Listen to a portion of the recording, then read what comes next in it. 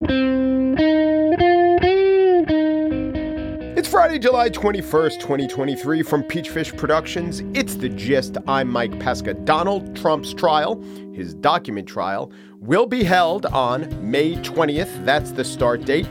The defense wanted a long delay. The prosecution wanted to get to it. The court, Judge Eileen Cannon, finding, and I'll quote, the court finds the period of delay acceptable under the Speedy Trial Act. I like the fact that there's a Speedy Trial Act.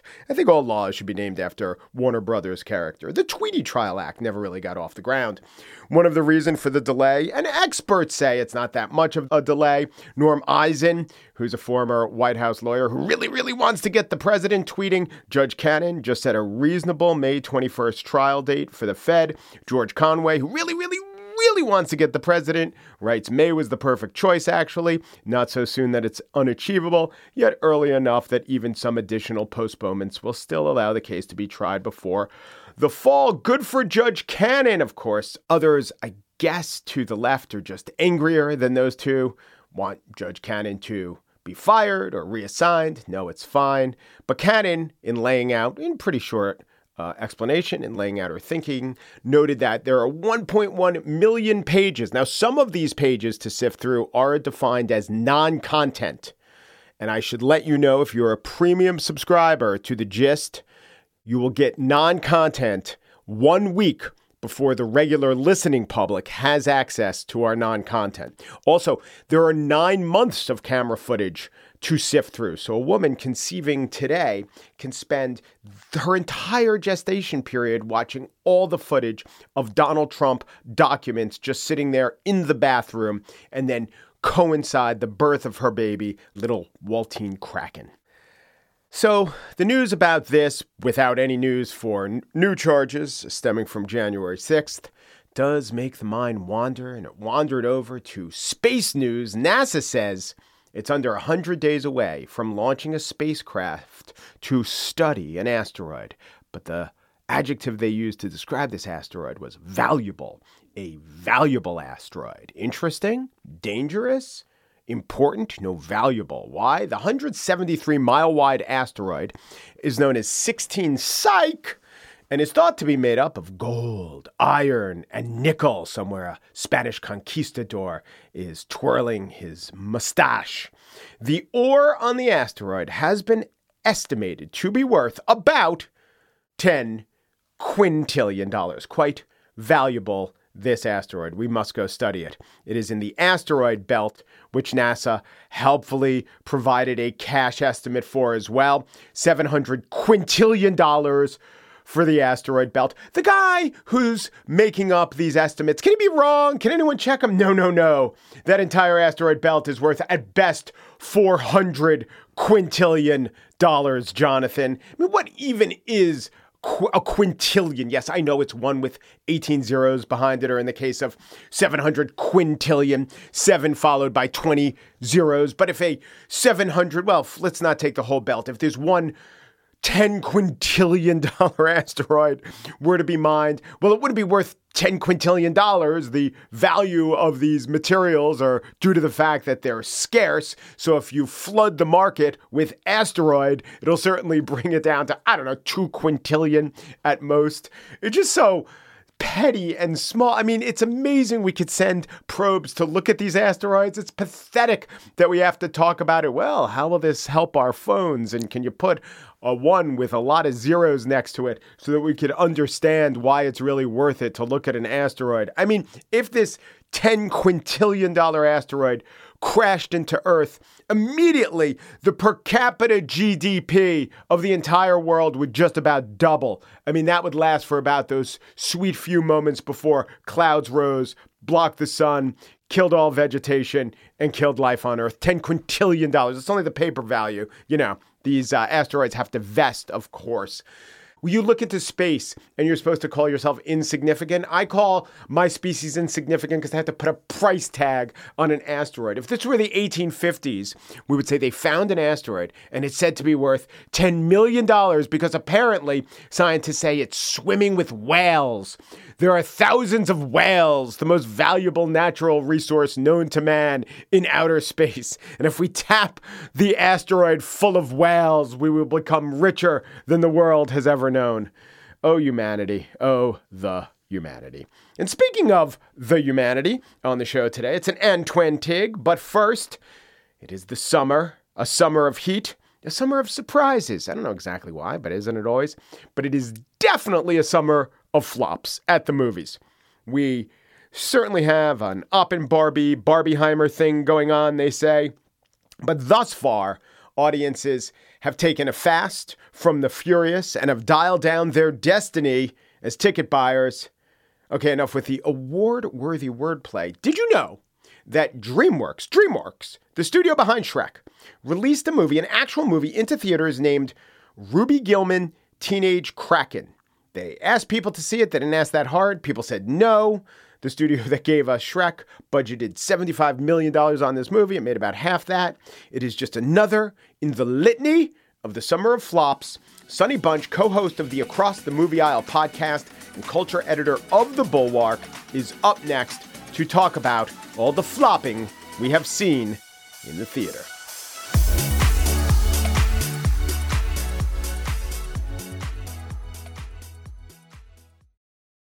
There are over 90,000 people missing at any time, and over 500,000 are reported missing every year. And that's just in the United States. I'm Mike Morford. And I'm Jess Betancourt. And in our podcast, Missing Persons, we discuss cases of people who have gone missing under mysterious circumstances. And we're joined in each episode by guests who are either related to the missing person, investigating their disappearance, or advocating for answers in the case. Missing Persons is available everywhere you listen to podcasts, and there are dozens of episodes to binge on right now. Subscribe today so you don't miss an episode.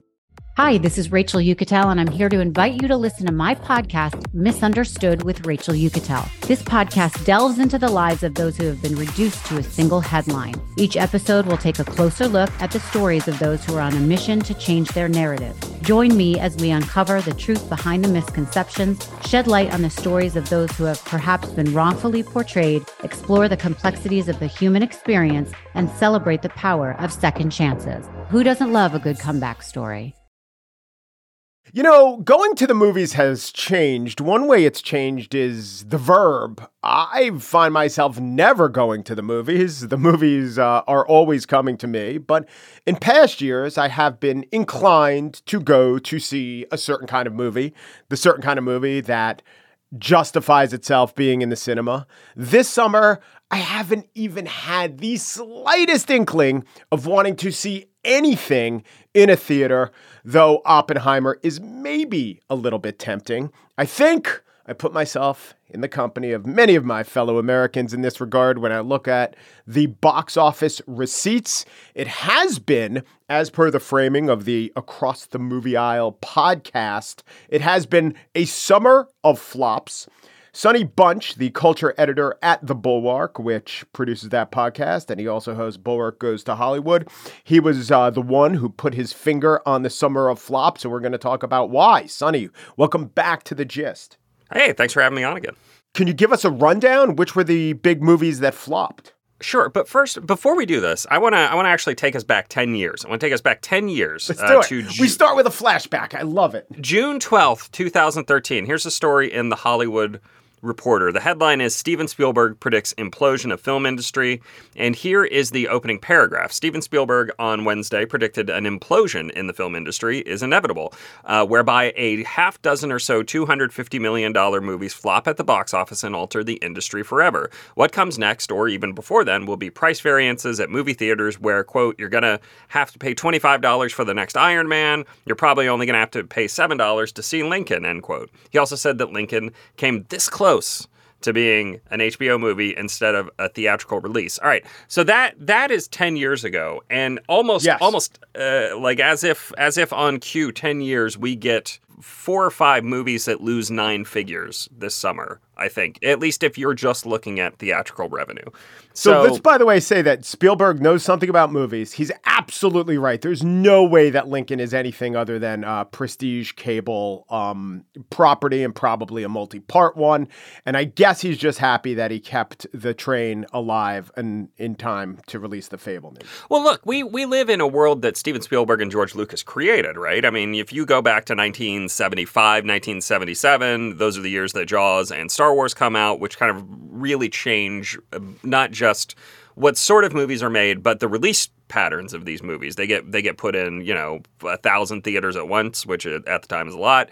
That sort of release strategy requires a couple different things, and one of them is a massive advertising budget. So one of the reasons that you've seen fewer and more expensive movies in recent years is because it costs a lot of money to advertise a movie. You got to put up billboards. You got to put ads in, ads on TV, ads on the internet now. You got to pay for big press tours for your stars to go overseas. You got to do all sorts of things. That all adds up. The average cost for advertising a movie 10 years ago was $45-50 million, something like that. If you look at the average cost for advertising a big blockbuster, it can be anywhere from $100 to $200 million. I mean, they're spending a ton of money advertising these things. So this is why you end up seeing a sort of consolidation into fewer releases requiring fewer advertising campaigns that kind of put all of a studio's eggs in one basket, right? So this summer, for instance, you have The Flash, which is a movie that costs somewhere in the $250 million range, $250 to $300 million, let's say. They probably spent another $150 million advertising it, let's say. So that's a movie that costs $400 million just out of the gate. Before you say, like, well, if they make $400 million, they break even, right? Well, you got to remember theaters take a cut of each ticket sale, right? They take half, more or less. In some foreign territories, it's a little more. In some foreign territories, it's a little less. You can use half as a fairly reliable measure. So that means that to break even, a movie like The Flash needs to gross at a bare minimum something like $700 million, $700 million. It is not going to get even close to that. I think I don't think it's going to hit 300 million worldwide, which is an enormous problem. They make up some of that money on VOD, they make up some on DVD, Blu-ray sales. There's some sort of formula that they use when they send it to HBO Max. It says, well, it made this much money in subscriber. But the simple fact of the matter is that movie is an enormous disaster. It's going to lose the studio $200 million. And it is not alone. It is not alone this year. Let's look at a movie like Elemental. Meet the residents of Element City. Air usually has their head in the clouds. Oh, my new jacket! Earth can be a little seedy. Nothing weird going on here. Just a little pruning. This is a Pixar movie. Great studio. Good track record. Never really made a bad movie, though. Some people didn't like Cars. Well, so Pixar's in an interesting place, too, right? So Pixar is another movie where we can look at changing distribution patterns. Disney, during the pandemic, puts out most of its animated movies exclusively on Disney+. They shift from theatrical to Disney+, which trains audiences to stay home for animated movies. And when the pandemic ends, they try and do these kind of very short windows where something will be out in theaters for a month and then it'll be on Disney Plus, or 6 weeks and then on Disney Plus, which again just trains audiences to, like, if I'm thinking about taking my two kids to the theater to go see Lightyear, am I going to spend $100 on tickets and popcorn and blah, blah, blah? Or am I just going to wait for it to come out on the service that I'm already paying $15 a month for? But a movie like Elemental is very, very expensive to make. That is another movie that cost about $200 million. So, you think, look, you got to, if you spend $200 million on a movie, again, you spend $100 million advertising, it's got to gross about $600 million worldwide. And that movie's right at $300 million. Now, the other thing that has hurt Elemental is that it has come on the heels of a series of not very good Disney movies. Lightyear was bad. Strange World was bad. Elemental is better than both of those, but it's still very mid-tier Pixar. But anyway, like, again, that's a movie that, theatrically speaking, is going to lose 9 figures easy. Easy 9-figure loss. Indiana Jones and the Dial of Destiny. I'm retiring. Well, in that case, what are we drinking? Same for the goddaughter. Dad told me you found something on a train during the war. A dial that could change the course of history. Why are you chasing the thing that drove your father crazy? Speaking of the guys who invented the summer blockbuster, Spielberg and Lucas. Exactly. So you've got this film that's out from Lucasfilm. It costs, the number again I see is anywhere between $270 and $330 million. I mean, like just an enormous amount of money. And then again, you've got another $150 million in advertising. This is a movie that is going to lose 9 figures. That's a movie that needed to make an enormous amount of money, and it didn't because audiences weren't there for it. Now, why weren't the audiences there? That's the big question, right? Are audiences just tired of the big CGI spectacle type things? Are they tired of all these franchise reboots and rebrands and sequels and endless replaying the same thing over and over again? Maybe. Some of these are still doing okay. Fast X, the latest in the Fast and the Furious series, did okay. It's still probably going to lose a lot of money. But how about the Mission Impossible movie? So Mission Impossible is the most interesting of these. Ethan, this mission of yours is going to cost you dearly. You just look at the budget number on Mission Impossible. It's reported a $290 million budget, which again, like at $290 million, you basically have to gross $1 billion to break even. Like that's an enormous amount of money. But it's an interesting number because Paramount actually sued their insurer because there were massive cost overruns from COVID, right? So the way major feature filmmaking works now is when you make a big movie, you take out insurance in case the star gets injured or sick and you have to shut down shooting for a few days, whatever. Like all other big productions, they took out the insurance. COVID happened. It added, Paramount says, $100 million in cost overruns. The insurer said, well, we're only going to pay for $5 million of that. They sued the insurer. The insurer and Paramount settled. I don't think anybody actually knows what the number they settled for was. Yeah. But if it's closer to $100 million than $5 million, maybe this movie only costs $220 million. Yeah. And then it only needs to make about $800 million to break even, which is the business plan is like half movie, half insurance, not fraud, but insurance claim. Yeah. I love it. Well, I mean, look, that's an actual thing, right? It's no one torched the place, right? They didn't hire members of the Bonanno crime family to light it, right? Yeah, they didn't bust it out. That's hysterical, but.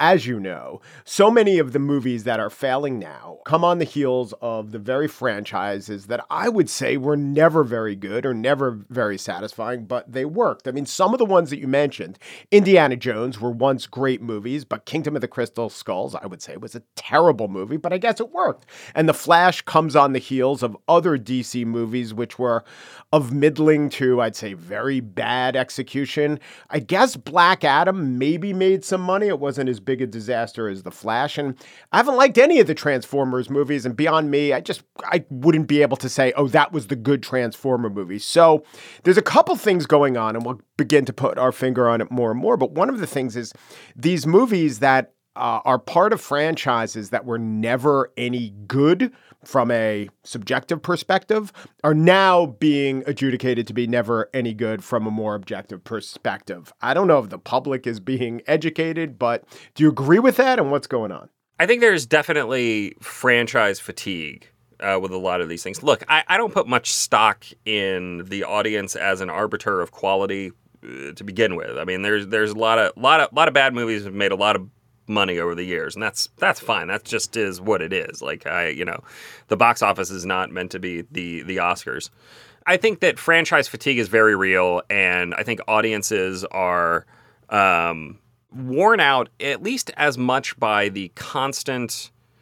There's a sameness to all of these pictures. There's this sameness, this CGI kind of sheen, unreality, lightness, weightlessness to it that I think is just growing very tiresome. It's one thing to say, like, you got to go to the theaters for big spectacle. Like, you got to go for big spectacle, but when the big spectacle is just boring, sameness over and over and over again, audiences get tired of it. It ceases to become spectacle when it's just the same thing. Yeah. And this is one reason why, if you look at the movies that have popped so far this year, the difference is what makes them jump out. I mean, the biggest hit of the summer is the Super Mario Brothers movie. Not sure if you know who I am, but I'm about to rule the world. Wow, yay. But there's one problem. There's a human, has a mustache, just like you. You think I know every human being with a mustache wearing an identical outfit with a hat with the letter of his first name on it?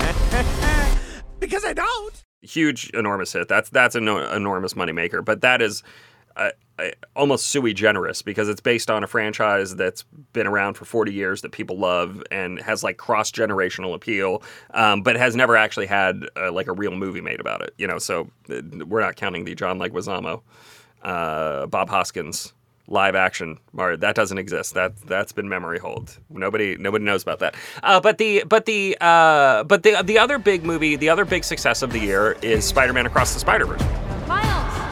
Want to get out of here? Oh, when? So wait a minute. There's an elite crew with all the best spider people in it? Who's the new guy? This is unbelievable. This is the lobby. Miguel O'Hara. The whole thing was his idea. What's a guy got to do to join this spider team? You can never be part of this. Don't even get me started on Doctor Strange and the little nerd back on Earth 1999-99. Come on, go easy on the kid. He had a terrible teacher. Peter. Miles. This movie's made $600-700 million, something like that. It cost about $100 million to make. But one reason it popped is because it looks so different. The animation style is so different. It is vibrant. It's full of life.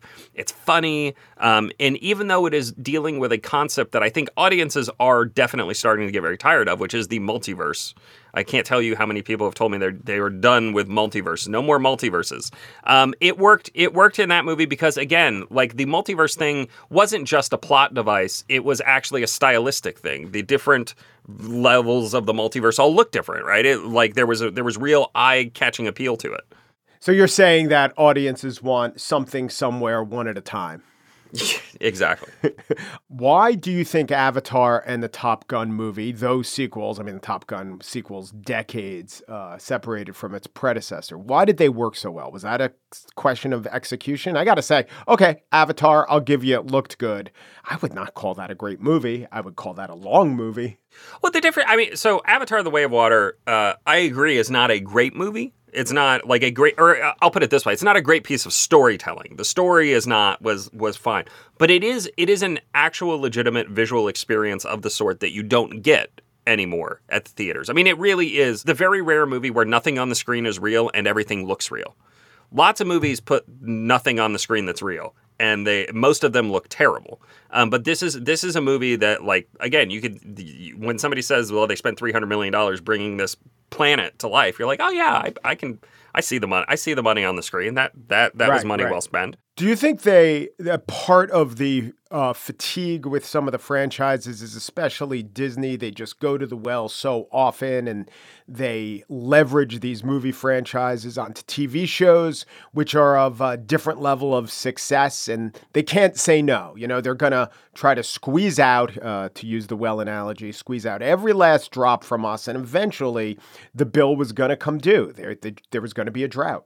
Well, there's definitely, I think there is a sense that the MCU in particular is overextended. Like the idea, the big secret, the not so secret of the MCU was that it was actually a big TV show that came out 3 times a year, and every episode was like a season finale, more or less. And that's why folks showed up to it. They wanted to get. It was telling a discrete storyline. There were 2 or 3 entries in it every year, and everyone was big and huge, and something amazing could happen in it. And then once you shift that from like 2 or 3 season finales to like, well, we're gonna have the 2 or 3 movies, and then we're gonna also have 2 or 3 entire seasons of television a year that you have to watch and keep up with if you want to be able to follow what's happening in the movies. I think that's where audiences kind of go, what? This is too much. There's too much going on here. This is not what I signed up for. Look, I mean, the MCU also came to a natural, logical stopping place literally like 6 months before the pandemic happened. So, like it felt like the end of a thing. Avengers Endgame did. I mean, it really felt like the end of a thing. And now they're trying to start a new thing that is kind of tied to the old thing. And the quality is kind of wildly spiking all over the place. I don't know. We'll see. So what are the implications of these massive 9-figure losses? Back in the olden days, people would lose their jobs over things like this. You'd see studio heads get forced out and all that sort of stuff. Everything is in such flux right now with the move to streaming, the focus on stock prices as opposed to, box office returns or quality, the focus on the two strikes we have going on now. I mean, the Screen Actors Guild and the Writers Guild of America are both on strike. That causes its own cascading series of issues and problems. So what are the long-term consequences if I'm in charge of a studio are we don't spend $250 million on any more movies. Those days are done. We are gonna redouble our efforts on the $20 to $40 million movie. We're gonna make 3 or 4 $5 million horror movies a year that'll probably make $50 million at the box office, and that's where our attention is going to be focused. The problem is, again, I don't know that the studios are really built to shift back to that sort of model. Those days are possibly gone. Sonny Bunch is culture editor at The Bulwark, where he hosts the Across the Movie Aisle podcast, along with co-hosts Alyssa Rosenberg and Peter Suderman. Sonny, thank you so much. Yeah, thanks for having me on. H, you're so cool. And with my star, we're gonna rule. Peach, understand. I'm gonna love you till the very end. Peaches, peaches, peaches, peaches, peaches, peaches, peaches, peaches, peaches, peaches. Ah, oh, yeah. Ah. Peaches, peaches, peaches, peaches, peaches, peaches, peaches, peaches, peaches, peaches. I love you.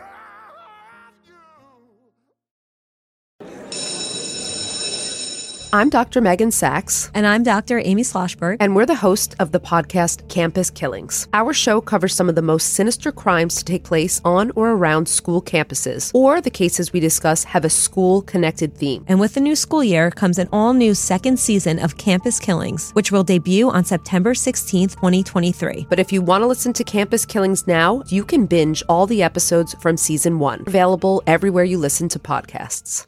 We've all seen the headlines in the news of how someone lost their life in an act of cold-blooded murder. And while it's sad and grabs your attention, most people go on with their day without giving it another thought. But have you ever stopped to think about the life of the person at the center of the news story? They were more than just a headline or a statistic. They were someone's loved one or friend. I'm Mike Morford, and my podcast, The Murder in My Family, dives into some of those stories to help listeners get to know the person who was lost and how their death affected those closest to them. Listen to The Murder in My Family everywhere you listen to podcasts. There are well over 100 episodes to binge on now.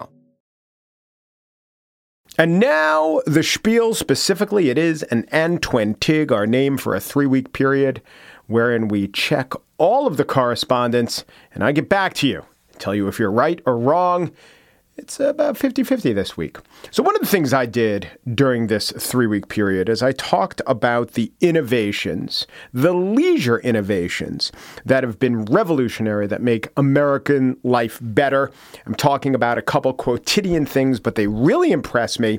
One was fantasy football and one was pickleball. Neither are particularly cool, but I think if you added up all the person hours that people enjoyed them, you'd find it hard to come up with rivals for leisure activity. And the reason that I'm drawn to discussing these things is there is so much gloom, there is so much doom, so much of it is warranted. But what about the good parts? What about the things that, we take for granted, but really do improve our lives? Sometimes immeasurably, though I'm trying to measure it.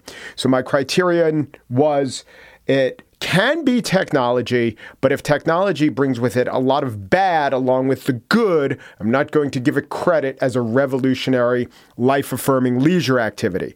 Like if you talk about 1 or 2 apps that are really great, I'll probably agree, but since they're in a suite of apps contained within a cell phone, which is itself revolutionary and fascinating, but I don't know that it yields great net positive enjoyment. I probably won't say, that's going to supplant fantasy football and pickleball as a great, great leisure activity. So on Threads, I'm on Threads as Mike Pesca. Project Send It, or possibly Projects End It. No, I'm going to say Project Send It says indoor climbing gyms. Those are pretty good. Of course, They have the outdoor kind, so taking something that was outdoors and moving them indoors is not quite as revolutionary as taking something that was pretty big, a tennis court, and shrinking it a little bit and adding a thunky plastic sound. That's real revolution of pickleball. Alex Miz on the Reddit page has my leisure innovation list. It's long. I gotta say, I don't think too many of them get there, but they're good. I don't say that Alex's life isn't improved by one. The major upgrade in movie theater seating and being able to reserve seats. That is better. I don't go to movies anymore too much. 2 bike lanes. 3 LED lighting. Yeah, it's better than the old kind. 4 stadium food options.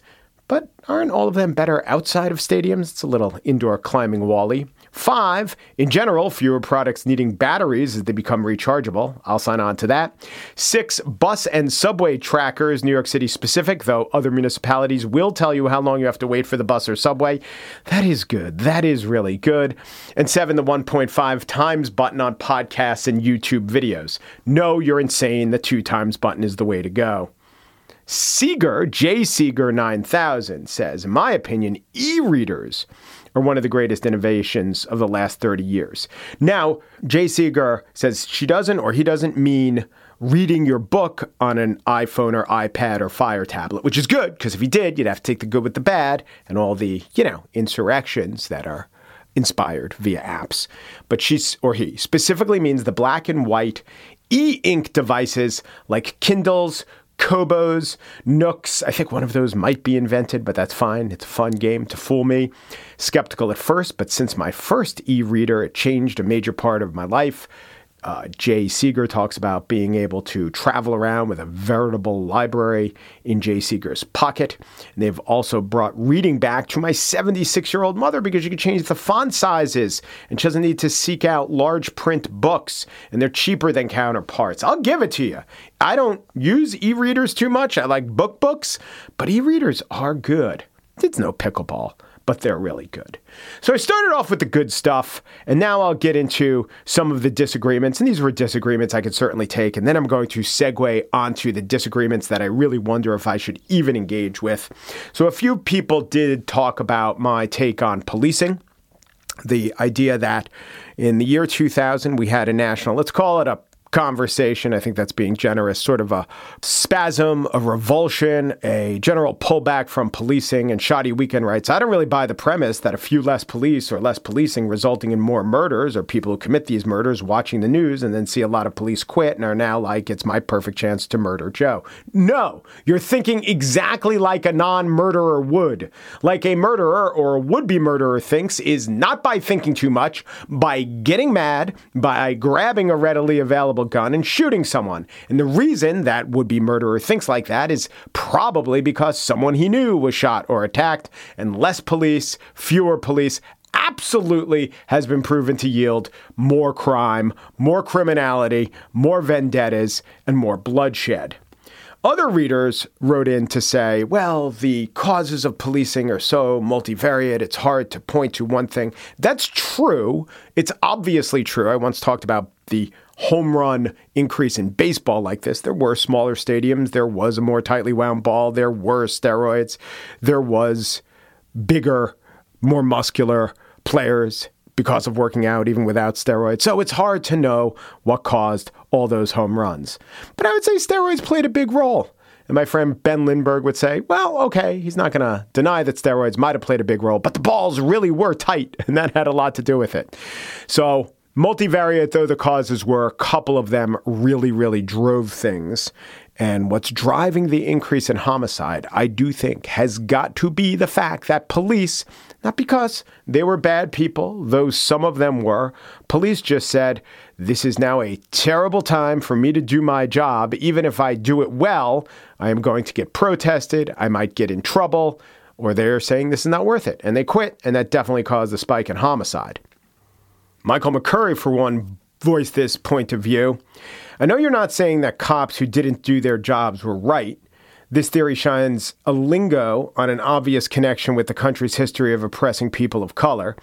If over such a short period of time, police behavior can be attributed to what is being said about them, in other words, the the criticism, it points so clearly to the African-American experience being told for centuries that we aren't as good or worthy as white people.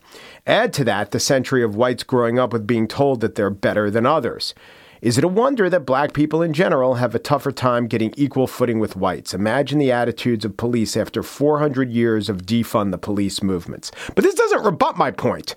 This is saying that, yes, police, while heavily criticized, have a reaction. It might not be the right reaction, but it is certainly the human reaction. And I don't say that black people shouldn't have this human reaction of feeling that they've been over-policed. It's not just a feeling. It is true. We had a very, very non-constructive conversation, really, as I said, spasms of rage and disquiet.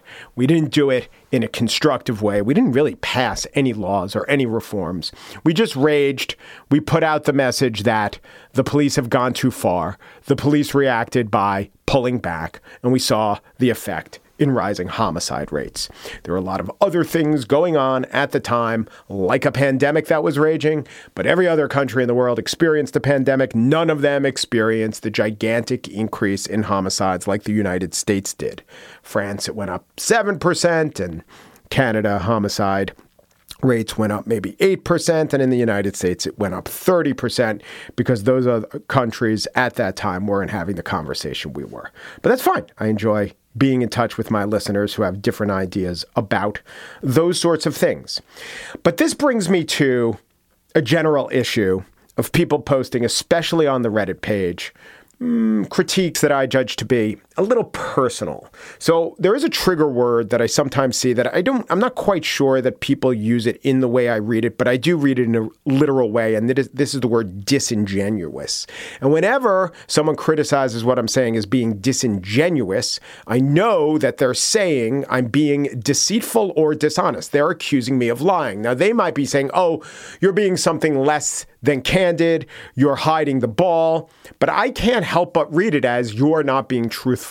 When someone calls me untruthful, I immediately, and this is to my discredit, I get a little bit defensive, but then it's depending on the context of where they called me disingenuous or untruthful or deceitful, I react or I don't. So sometimes an email will get a short reply. Sometimes a tweet or a DM will also get a short but somewhat constructive reply if I can be constructive. But then when claims of disingenuousness, dishonesty, or, being fooled or tricked show up on the Reddit page, I always have a choice. And then the choice, I'm going to ask you to weigh in on what you think of my choice.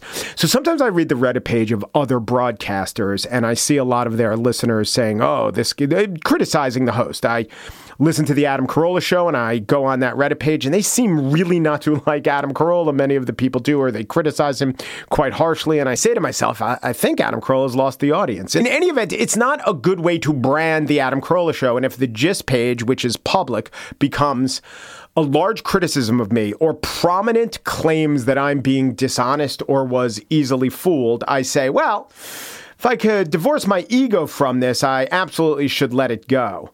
And I don't want my ego to drive me, but it is branding. It is sad. It's 2023. Everything you do is a brand. People are brands, but the Gist is a brand. And if I have a lot of people out there or unrebutted claims that I'm lying or being dishonest, I often don't know what to do. And I think maybe in the past I've addressed these claims a little too aggressively, let's say. I try not to be very persnickety, but sometimes I can. And sometimes the people making the claims, like a guy named Muckmeyer, who's a good poster on the Reddit board, said, hey, sorry to offend you. I'm going to withdraw from this.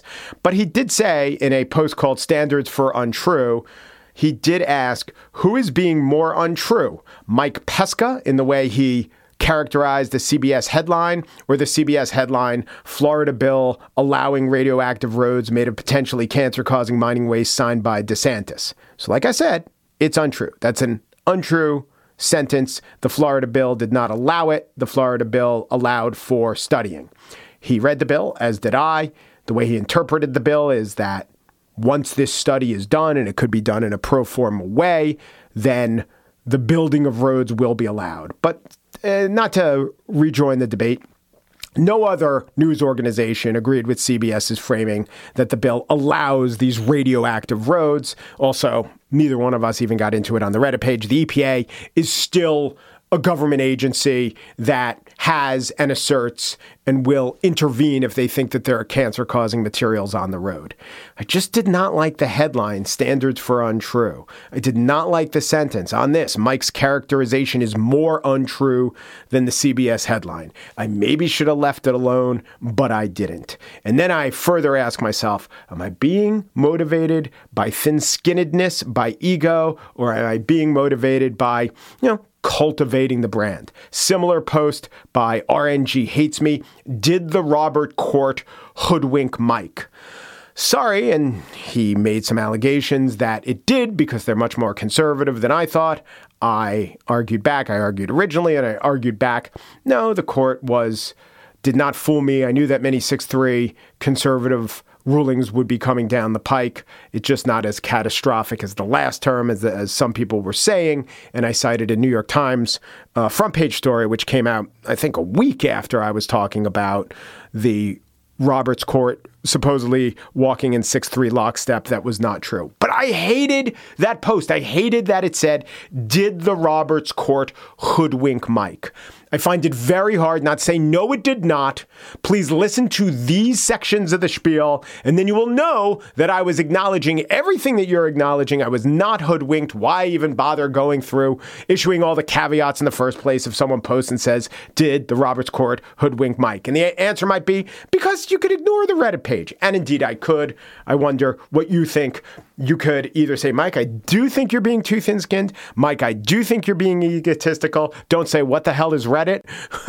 You could say that, but don't say that. Reddit is something. Or you could come in and saying, actually, I enjoyed the back and forth. Maybe you even want to say, you were hoodwinked, buddy. All right. So that's where we are with my internal dialogue made external. Thank you, the institution of the Antwentig. And now we get to the greatest listener, the greatest person to interact with me. And this was a late-breaking suggestion. It came after my talk, my two-part talk with David Grann, where we talked about the 17th and 18th century novel and book, or nonfiction book, and the history in Victorian literature of sprawling, gigantic, curly-Q type subtitles. This, I was told, reminded actually by Skylar Chapman, was the original subtitle of Robinson Crusoe. We call it Robinson Crusoe. It is, in fact, The Life and Strange, Surprising, with a Z, Adventures of Robinson Crusoe of York, Mariner, who lived 8 and 20 years all alone in an uninhabited island on the coast of America near the mouth of the great river Orunakwe, having been cast on shore by shipwreck wherein all the men perished but himself, with an account how he was at last as strangely delivered, Deliver, apostrophe D, by pirates with a Y. Written by who? Who is it always written by in these cases? Written by himself. Well, thank you, and therefore I answer toward the insurance of the ongoing prosperity and edification in matters gistial. The gist does hereby declare, if the public homage of a people can ever be worthy the favorable regard of the holy and omniscient being to whom it is addressed by the impulse of the host's heart and the dictates of his conscience, the gift of heaven for the good of man, freed of all coercive edicts from that unhallowed connection with the powers of this world, those free will offerings of humble supplication, thanksgiving, and praise, which alone can be acceptable, to whom no hypocrisy can deceive and no forced sacrifices propitiate. It is upon these principles, with these views, in conformity with the resolution aforesaid, to be granted the status in designation and fact as blarer of the plush beast, to wit, Skylar Chapman, you are the lobstar of this Antwentig.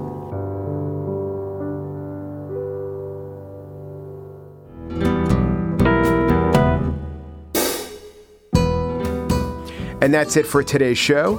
Corey Warr is the producer of The Gist, and Joel Patterson's the senior producer. Michelle Pesca is CLO of Peachfish Productions. The Gist is presented in collaboration with Libsyn's AdvertiseCast. For advertising inquiries, go to advertisecast.com/thegist. Do Peru. And thanks for listening.